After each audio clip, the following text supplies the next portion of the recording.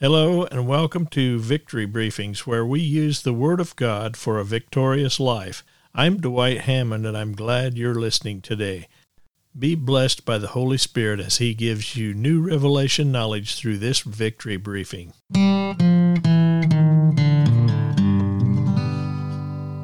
Today I want to talk about supernatural gumption. During these perilous days we live in, people are searching for answers to life's problems like never before. And you have the answers available because the Holy Spirit is living in you. By accessing His divine power, you can help someone who is in a struggle with the enemy. There are people all around you who need God's healing touch, and you can give it to them. Most believers are not available to really be used by God. They think it's the pastor's job to minister. But Jesus gave the Great Commission to all believers years before Paul's message on the fivefold ministry. You can look that up in Mark chapter 16, verses 15 through 18, and Ephesians 4:11. It is the responsibility of all believers to yield to the Holy Spirit so that He can work through all of us. Now the question is how to yield. A lot of Spirit-filled Christians ask themselves, why doesn't God use me? They have knowledge of God's Word and they pray and fellowship with other believers, but they wonder what it takes to get God to work through them. Many are trying to get God to do something. Well, God has done something. He has supplied you with the answers, but they're on the inside of you. Now you'll get answers from His Spirit over into your spirit. Anyone who has ever operated in the Spirit was operating in love. We were born to be selfish sinners and to operate in the flesh, but now we are born again. We must learn to love in order to operate in the Holy Spirit. I believe the first step of operating in the Spirit is true worship of our Lord, cultivating a father-son relationship. God is love, and we worship in spirit. Love sets our mind on Him rather than ourselves. God needs us to worship Him. Get your eyes off of yourself.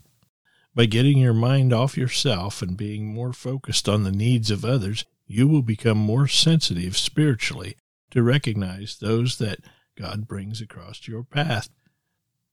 There's a way for you to become instrumental in deliverance, healing, and power where God is well able to use you to help restore some struggling people.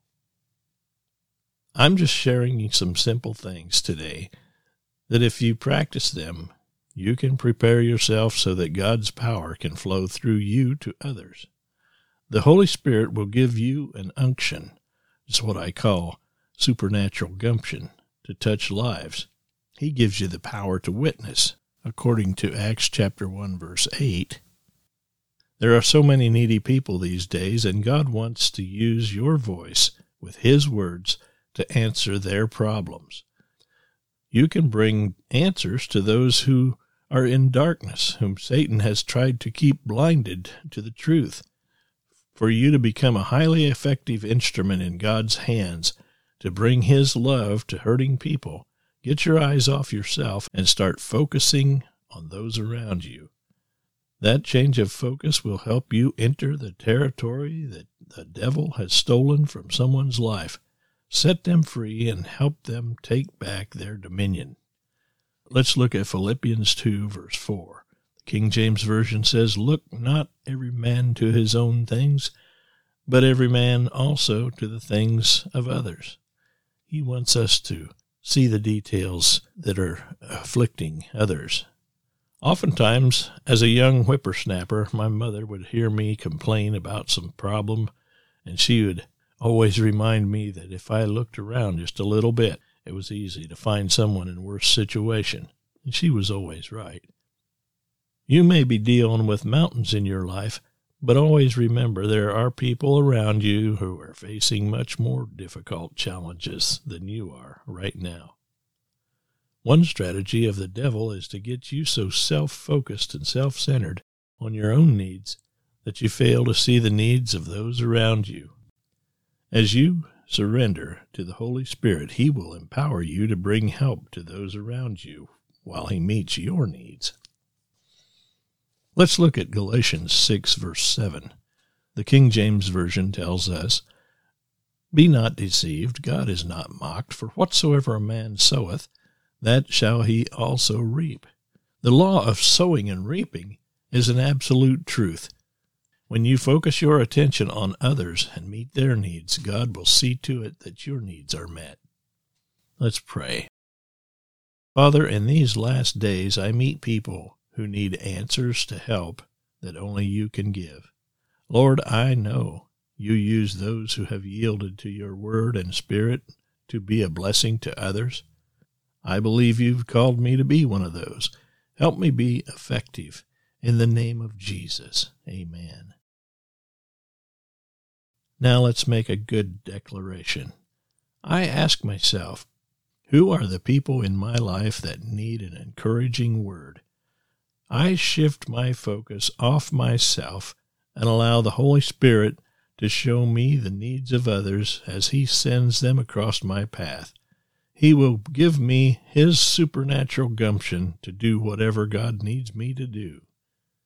Hallelujah. Remember this, whatever stands between you and your Bible is your enemy. Thanks for listening today.